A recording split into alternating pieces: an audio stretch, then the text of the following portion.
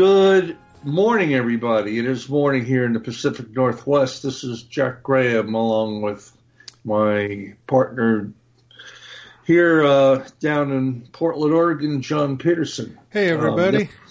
This is going to be our, our fourth podcast. And today we have a very special guest that we teased, I think, in our last podcast. But he is here live and in person from Corbin, Kentucky. My dearest friend, Mr. Bill Fortney. Good morning, Bill. Good morning, guys. Good to be with you. We're going to be interviewing a number of people over the course of this podcast, and Bill is the first, and he should be the first.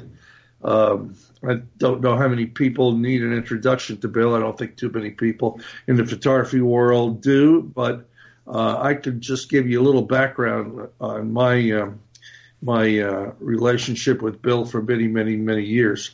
I met Bill on one of the first Great American Photography Weekend photo workshops back in probably the late 80s.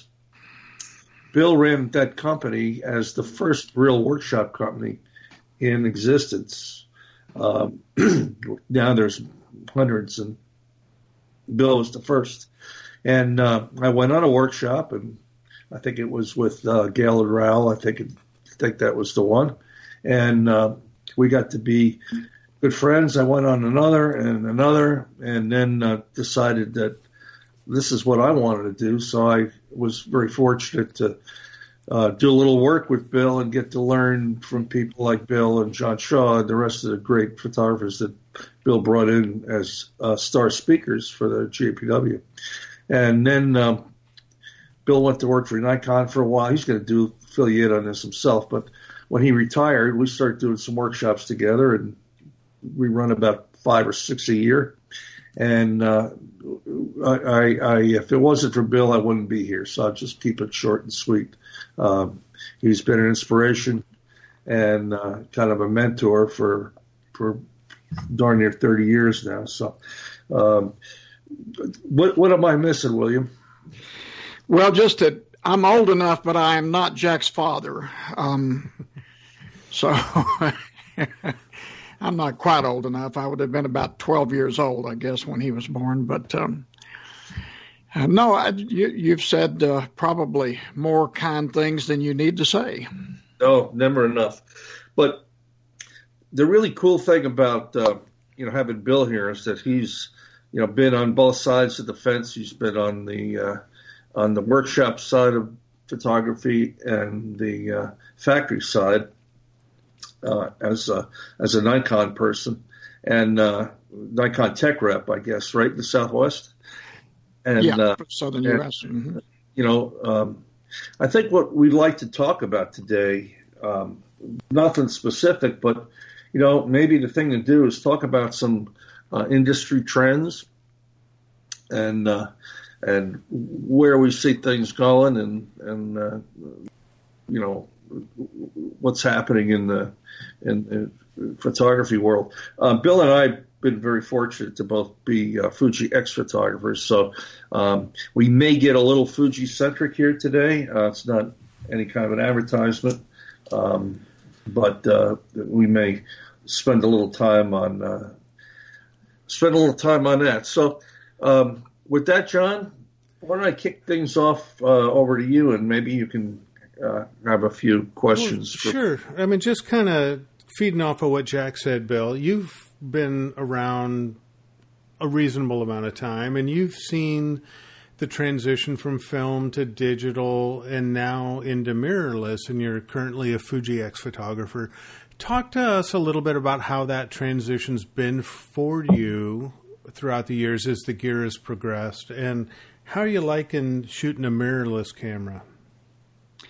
It's really interesting. When I was a film shooter, and of course everyone was a film shooter, there was a lot of us that said if this digital thing ever happened, we were finished. We were going to go do something else. We just didn't think it was a great idea at all. In fact, John Shaw and I were two photographers among several who went up to visit Kodak back when Kodak existed, and they showed us the first digital camera, and it was a Canon Kodak product, cost $30,000 and would barely make a reasonable looking 5x7 print. And I remember John and I went to dinner after that meeting and said, man, if this is the future of photography, I'm out. And then, of course, as we all know, the whole industry started. Actually, Fuji had the first digital camera, and of course, Kodak and Nikon and Canon had some projects together. But when it first started, the cameras were not the quality of film. And so there was some resistance among the professional community and the serious photography community. But by the time we got to about a 6 megapixel camera, it became evident that this trend was actually going to happen and that film was going to go away. And, of course, I told Shaw once that digital photography was going to be like a freight train coming down the track. And you had 3 choices: stand in the middle of the track and get run over, step off the track and jump on the train and ride it to wherever it was going to go, or stand by the side of the track and wave goodbye to your career as it went away and you weren't on the train. And I think we all chose to get on the train. And it wasn't any time at all until, quite honestly, if someone had offered me a job for $100,000 a year, if I would be their film guy, I wouldn't have taken it. I was so in love with digital. I was a much better photographer with digital equipment and enjoyed it a lot more, and have never looked back. And to this day, I know there's a lot of people who love to piddle with film today, but I can't see it. I think digital photography has changed the whole profession. It's changed in some good ways and not in some great ways too. But I'm all in, and I love mirrorless. It's done the same thing. It's added some new things that we can do with a camera that we couldn't do before, that make a big difference in the actual act of making photographs. So I'm a big proponent of where we are today. Why would you say that you're a better digital photographer than you were a film photographer? Well, it's real interesting. I read a book years ago, a business book, and the guy gave an illustration that how important visceral information is, information that you get immediately. And he said, imagine learning to bowl by going to a bowling alley and they hang a sheet over the pins. You throw a ball down the lane and it goes under the sheet and you hear a crash, but they don't show you what happened until a week later. How long would it take you to learn how to bowl? And that's what happened to photography. As soon as we had cameras that you could see the photograph on the back on the LCD, as soon as you shot it, all of a sudden, people learned about photography much faster. They immediately saw their mistakes, and they made corrections right then. And it's why we have today, I think, we have the greatest crop of really technically good photographers we've probably ever had. And it's because the learning process changed. And that was no less true for Jack and I and everyone who were film photographers. We started to, I think, take our technique and what we could do already and improve it dramatically because we could see what we were doing. And it was the immediacy. The other great thing was, let's say you go to Africa and you take 150 rolls of film, which I did, and you shoot all this stuff in Africa, and you don't know if you got anything until you get home and it's all processed. Imagine getting back and finding that you didn't really get a good picture of an elephant. It's going to cost you $6,000 to go back and try again. Mm-hmm. With digital photography today, we go places, we shoot things, we immediately make corrections for anything that's wrong, and we come back knowing what we got. And for a photographer that's done this, I'm celebrating my 50th year as a professional photographer. It's dramatic how much better photography is when you have this immediacy. The learning curve went through the roof. Oh, yes. Yeah. through the roof. And, you know, back, I think Photoshop didn't show up till about 1990. So, you know, we had, you know, a couple of years there where, you know, in the early 90s, that people started experimenting with processing and really started to do some decent work. I wasn't real blown away by the early digital cameras. I remember, I think Nikon was, Bill, wasn't it the D200 that was really the first decent digital camera? Yeah, well, the biggest selling Nikon camera was the D70, which actually, even though it was a little more amateur based, it was an excellent camera, and it produced wonderful images. The first truly professional grade DSLR, I think, that Nikon made was the 200. It was the 100 came out, but it had a lot that needed to be improved. The 200 was a big jump, and then, of course, went on from there, and they've gone on to make a lot of great cameras. You know, John, it's I don't know whether you know this or not, but Bill and I were actually using Fuji camera prior to either of us knowing we were doing that. I once had to make a confession to Bill that I was using this Fuji camera, and his answer to me was, "You too?" Oh, how funny.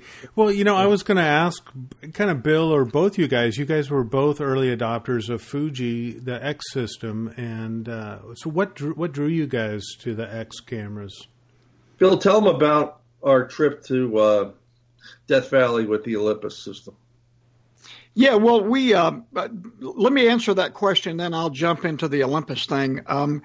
What happened with me was I was working for Nikon. I was their Nikon Professional Services Tech Rep for the Southern U.S., and I had shoulder surgery. I had a rotator cuff that went bad, and I had to have that repaired.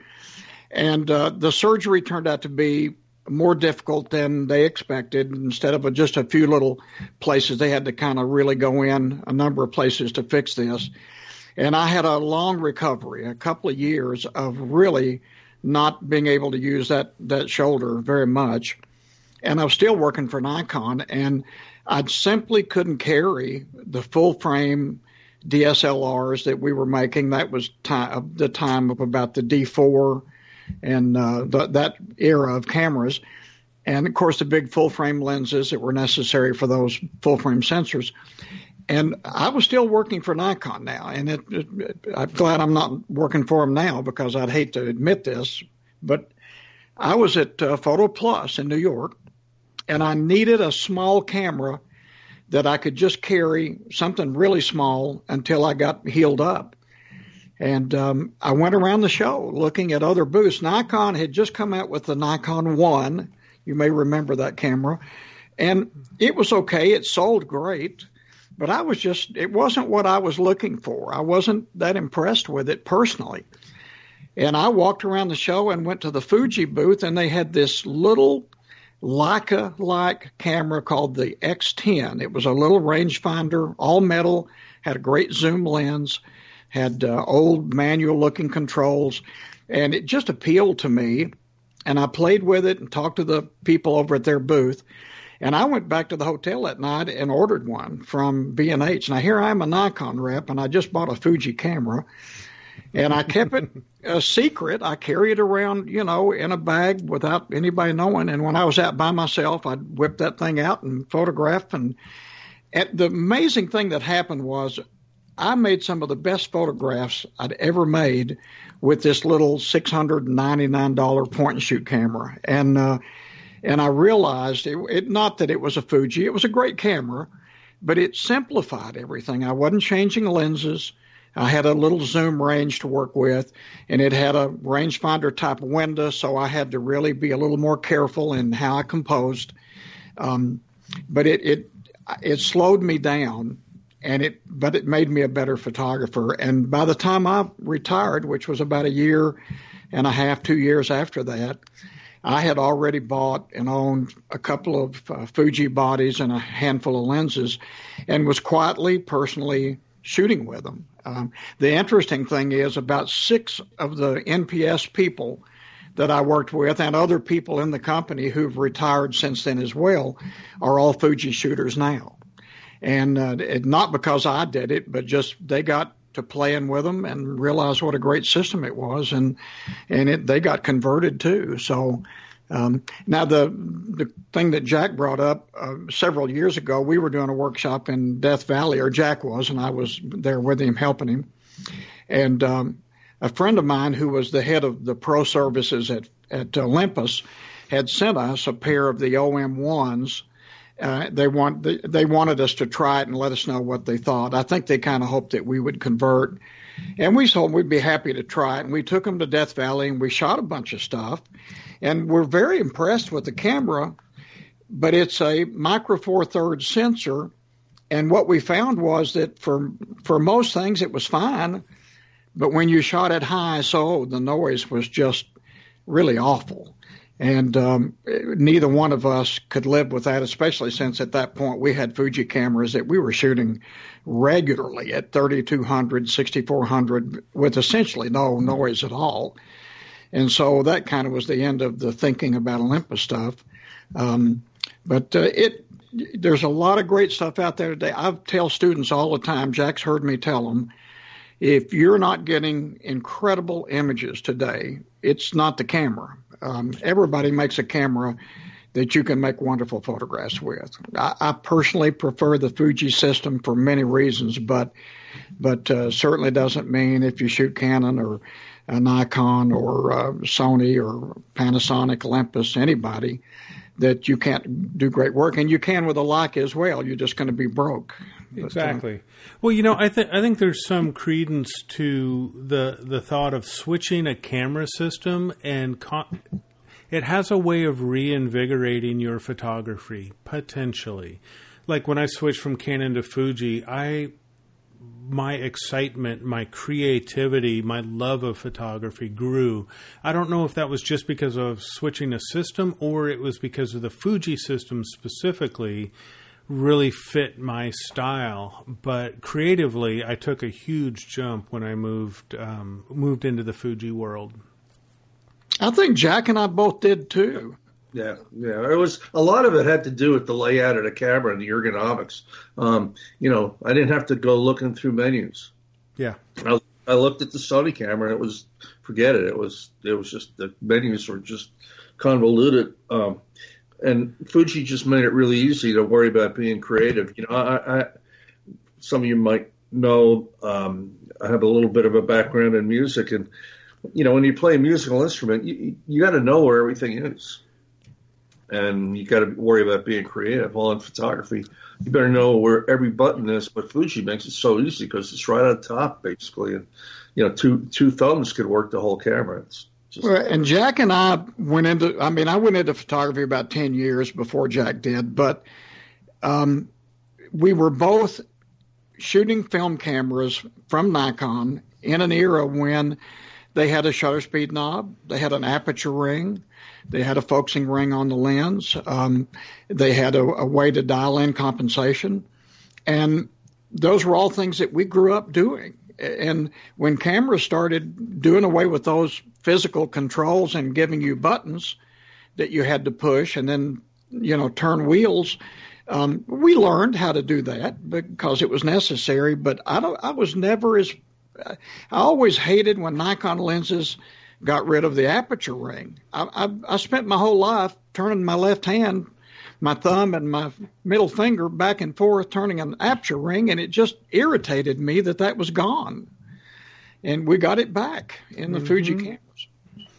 Oh, excellent. So, Bill, just changing tacks a little bit, I was reading your bio recently, and I saw the statement that you're one of the most published nature and landscape photographers in terms of the number of copies of books.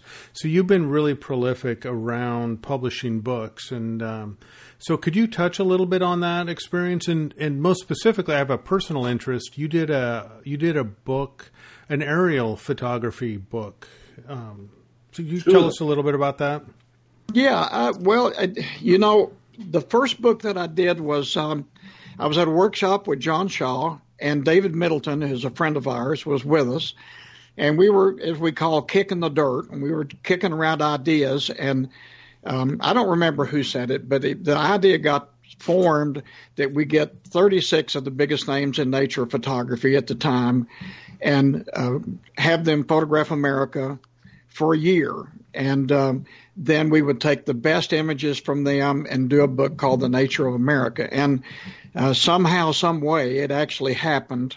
And David wrote the book. It was a beautifully written book. And I was the project manager. I got all the photographers together and the sponsors and everything.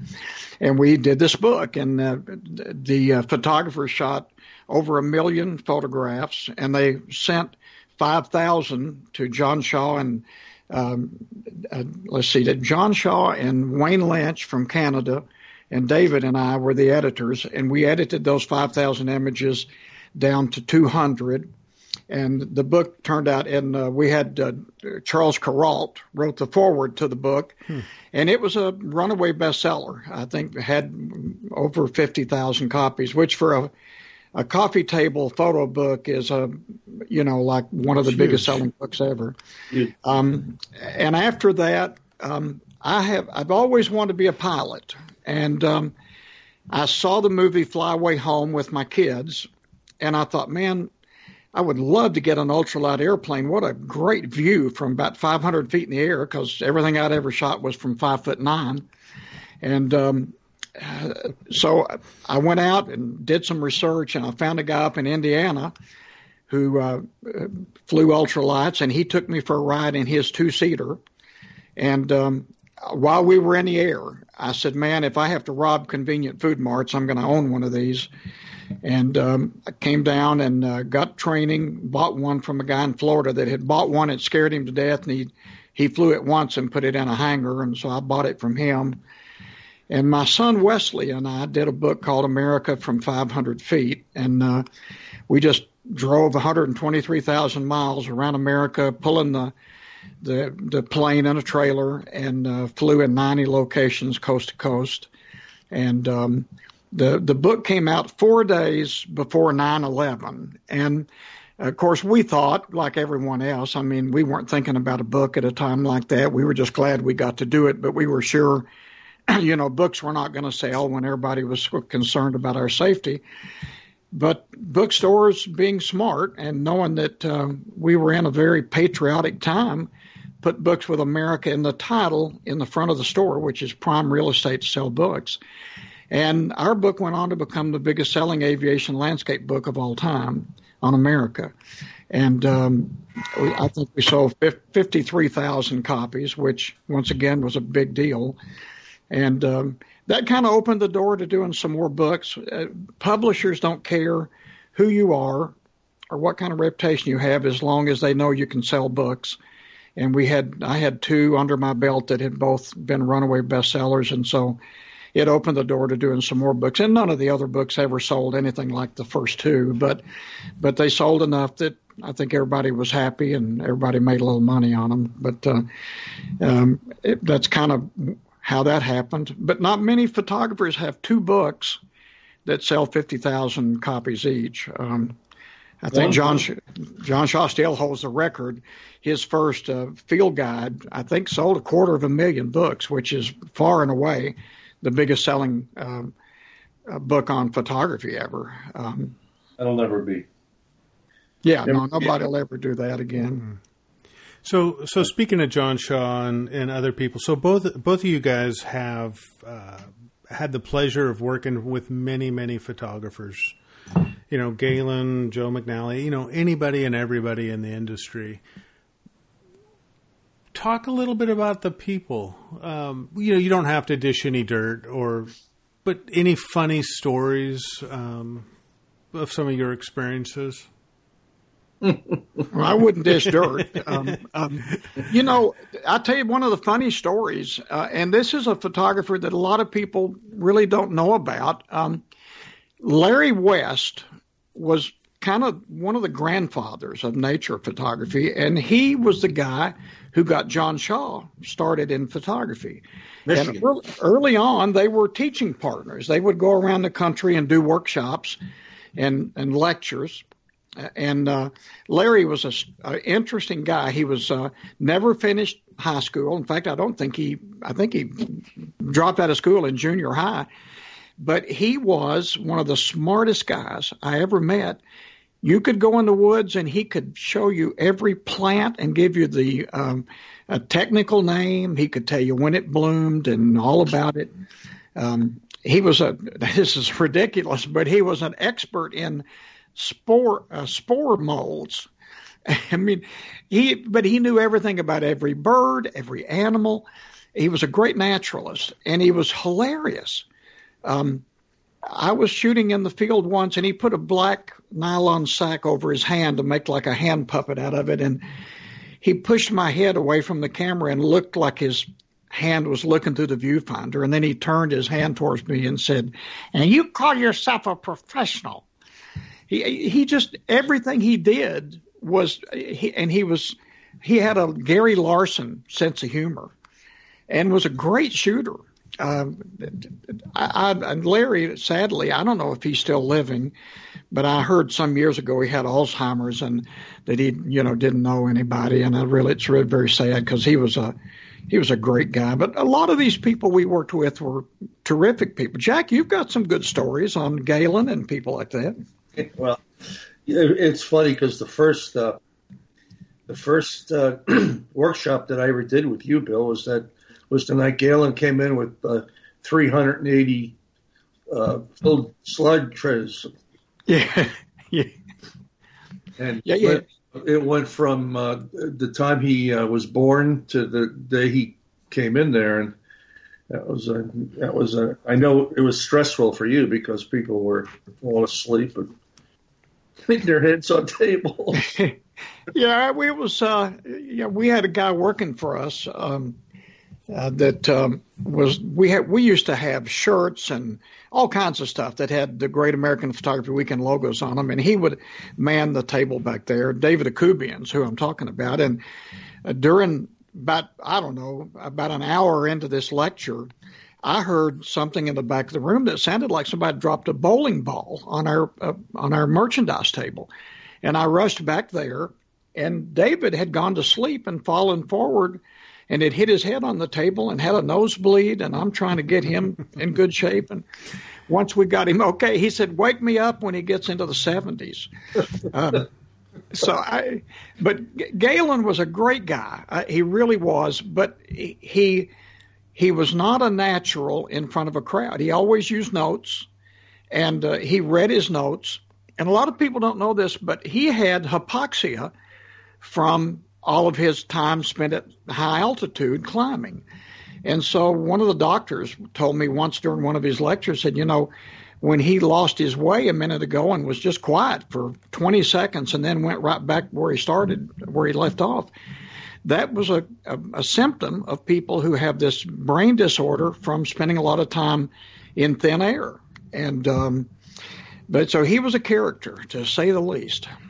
Well, we were just very I was so fortunate to, just learn from watching how these folks went about their business, and Bill, how Bill went about his business, and it's kind of the way I the way I run my workshops today. It's the same way, Bill used to do it back in the day, and that's why we work so well together, I think.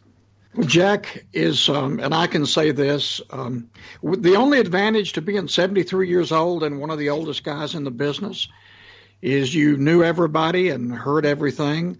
And I'll tell you, Jack Graham not only is a dear friend, but he runs one of the best workshops of anybody I've ever seen. He is the consummate professional.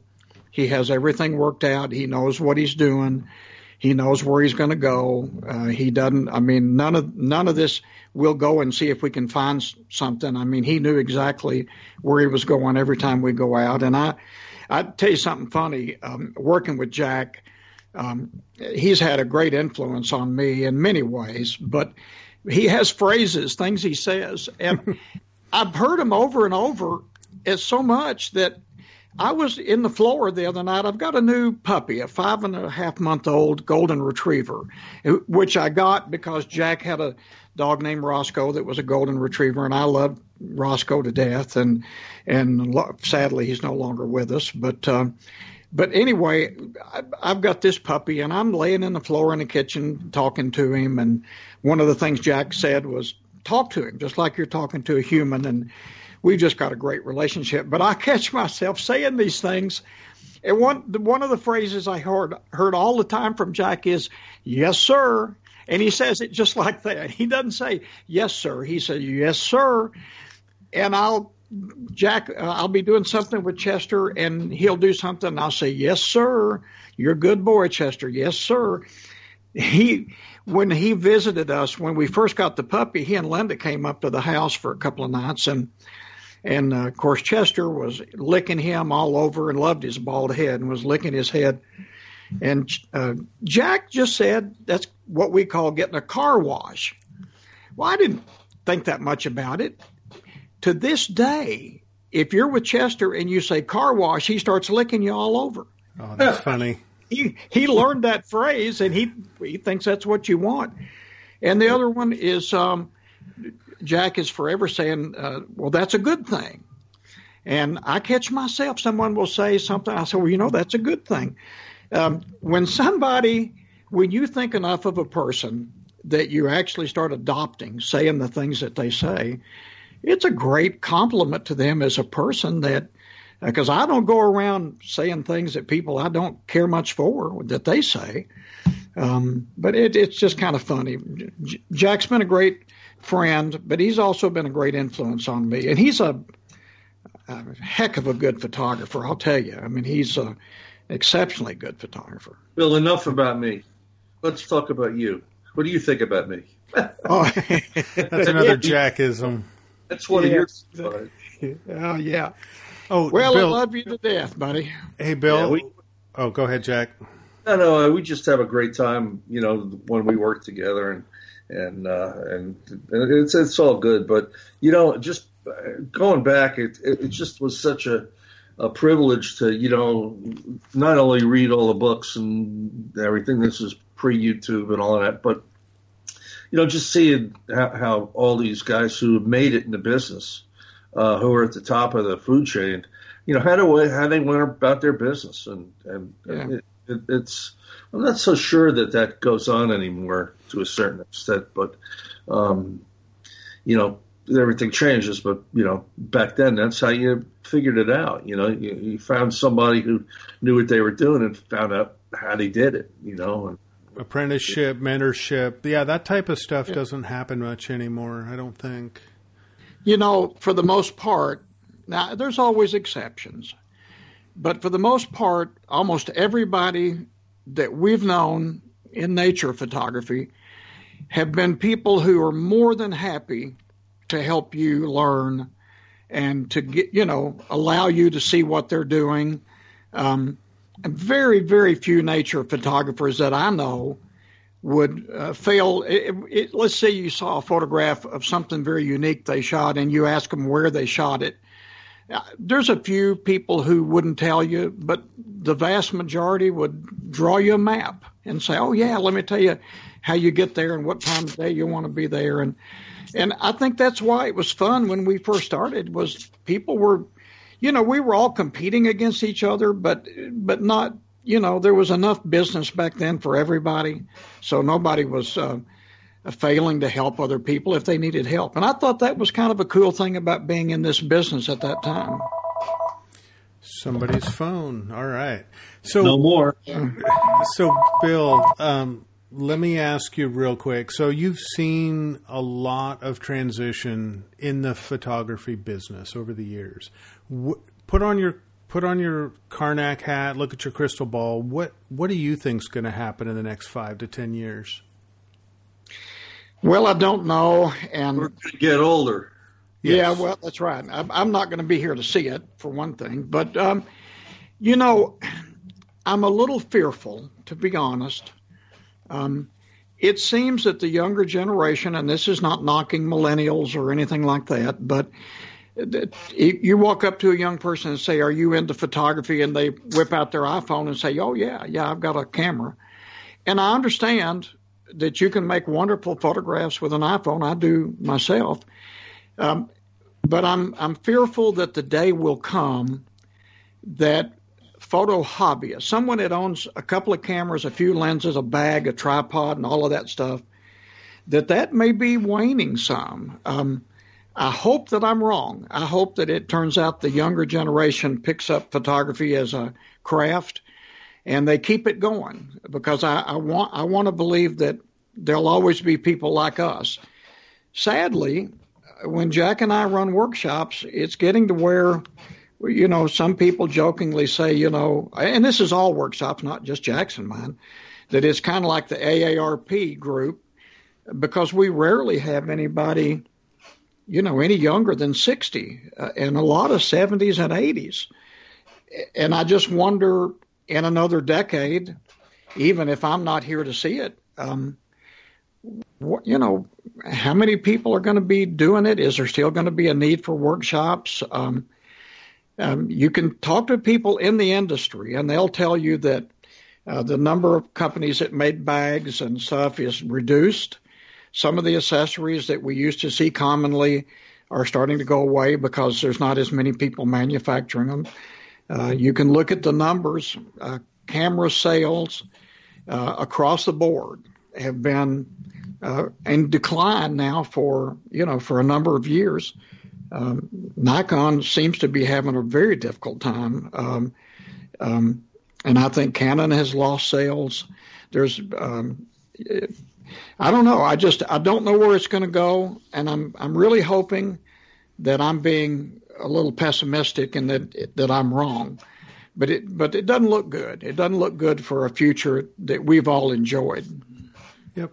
I can kind of see that. For me personally, I kind of look at it like LP records. Remember when LPs were the only thing you could play, and then cassette tape, CDs, and now LPs are sort of getting a resurgence. And it may not be as broad as it used to be photography-wise, but I have faith and hope that there will always be people that want to practice, to use your word, which is accurate, the craft of photography, not just Instagram photography. I agree, and I certainly hope that's the case because, it's given me my life. Between my faith and my family and my friends, the only other guiding force in my life has been to be a photographer, to try to go out and capture the beauty that I've seen and share it with other people. And it would be very sad for me if I thought we ever came to a place that just wasn't happening. I spoke to the Brentwood Camera Club down in Nashville, Tennessee. We're actually in Brentwood about a few weeks ago, and had a good group. And but I looked around the room and I thought, there might have been 125 people, and I would say maybe 15 of them were younger than 50, and not much younger, maybe in their late 40s, early 50s. And I think to myself, I hope that there's a resurgence, because I think this is a wonderful craft to be involved in. I just would hate to see it ever go away. Yeah, I said to say, I was at NAPA, the North American Nature Photographers Association, a couple of weeks ago, and it's the same thing. I mean, the demographic is Bill and I. And I even said to a couple of the board members, if it were me, I'd be sending out invitations to every college photography program within 200 miles and let the kids come here for free, just to trying to change the demographics. So for sure. So let me shout out to the audience real quick. If there's anybody listening that's under 40, drop us a note at wetalkphoto@gmail.com. Yeah. Yeah, and I would encourage, this is a blatant commercial, but I would encourage people to seek out a live workshop. Jack and I do some wonderful ones. You can check out Jack's website. I do a few, but not many. There's a thing going on in the Smokies this fall in late October, early November. They're called the Summit, the Great Smoky Mountain Nature Photography Summit. And they're going to have a boatload of great people there. R.C. Concepcion's going to be there. Jack and I will be there. Joe McNally, Eddie Tapp, and a lot of other great photographers from the region, Ken Jenkins and Bill Lee. But this is how you get excited. You go somewhere where there's people that can teach you and that you can enjoy their work, and you can stand and talk to them and find out how they got into it. And I would love it if we showed up there and half of the 175 people that'll be there were young people. It would thrill me to death, because I think that's what it's going to take if we're going to keep this going the way it has been going for the last 100 years. And folks, you can find that information on the internet. They finally have a website up, and it's called the Great Smoky Mountains Photography Summit. And if you put in 2019, their webpage will come up, and it's in early November. In fact, it's right after the week after we do a workshop there. So anybody wants to do both, you can do both. But it's the 6th through 10th, and we've done a couple of these already. It's just a great couple of days. You'll go home pretty inspired, I think. Yeah, it's like when Jack and I do 12 people and the two of us. Honestly, I've seen people on Sunday morning with tears in their eyes because they don't want it to be over. At Michigan last year, remember? Yeah. I mean, I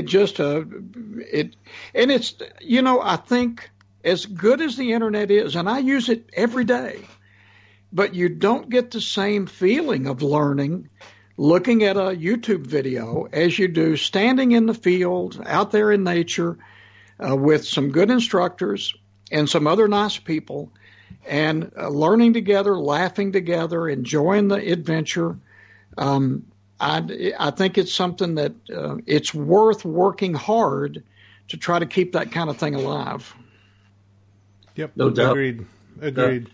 Well, while we're doing announcements, Bill, I think it would be prudent to let everybody know that Bill and I are also going to be doing a 2-day symposium in St. George, Utah, not far from Zion National Park, and that will be in May of this year, and it's right about in the middle of May. I think it's the 17th through the 19th. The information, if you Google Photo Symposium St. George, Utah, it'll come right up, and it's very inexpensive and a great opportunity, again, to get motivated and very inexpensive.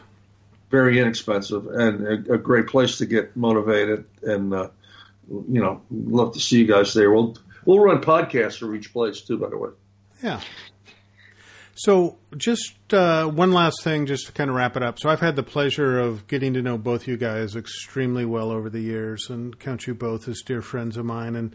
And Bill, as you were touching on how you start to say some Jackisms, the great thing hanging out with both of you guys is from Jack we have great Jackisms. From Bill we have great Kentucky, Tennessee jokes. But there's one world-famous line that Bill Fortney is credited with regarding tripods, and to hear it in your voice would make my day. Well, there's two kinds of tripods, those that are easy to carry and good ones. Sorry. That's kind of we hear that all the time because it's true. It's accurate. A lot of these lightweight, easy to carry tripods, they vibrate, they move, they suck. So heavy tripods. So, unfortunately. Yes, unfortunately. So Jack, any final thoughts from you before we wrap it up? We could keep going on here, for an hour. And maybe, we'll have Bill on again, and maybe we'll just do we can talk about some of the stories that we can talk about So we can, some we can't. And maybe we'll just do we'll tell a story day, and perhaps maybe another idea, Bill, would be to get a couple of our workshop attendees, like the judge and some of the other people who have been multiple times with us, and get them to tell some stories, but get them on with us. That'd be kind of fun. That would be fun. I'd love to hear their stories, their end of it. Everybody says, whenever we're out or I'm out, Bill's out. They say you guys should write a book about stuff that goes on in these events. And I'll tell you what, it's there are some great times. I'm working on a book that is really coming slow, but it's called The Life and Times of the Pilgrim. On my blog, I don't identify myself per se, but I sign everything The Pilgrim. A pilgrim is a person that's on a pilgrimage and going through a foreign land, and I kind of feel like that sometimes. But there's a lot of stories, and I'd love to get them down before it's all over. I'd love to be the first one. I'll write the damn forward to that book. Okay, I'll take you up on it. That would be awesome. Hold it to a paragraph. So, Bill, we can find your blog where? It's just simply BillFortney.com. Excellent. So with that, I'll remind everybody, if you want to subscribe to this, we're up on iTunes, Google, Stitcher, Spotify, you name it. Just click subscribe and get every upcoming episode of the podcast. And next week, or next episode, we have another wonderful interview with somebody from the industry. Any final words, Jack? No, and one other thing, within the next week, we're going to succumb to Twitter. I'm told that people like to communicate with us at Twitter. We'll let you all know about that when that comes to fruition. And it's all good, And like I say, when we do these events, Bill, we'll do a podcast from there, and we'll get maybe some of the folks that are with us to come in and say hello. I think that's about it, John. Are we still, I guess we're still here, right? Yeah, we're still going. So with that, Bill, thank you very much for your time today. I really appreciate it. Great hearing your voice again. Well, thank you for having me, and love you both, and I look forward to some future adventures. And you can count on that. Okay, folks, we'll talk to you later. All righty, bye-bye.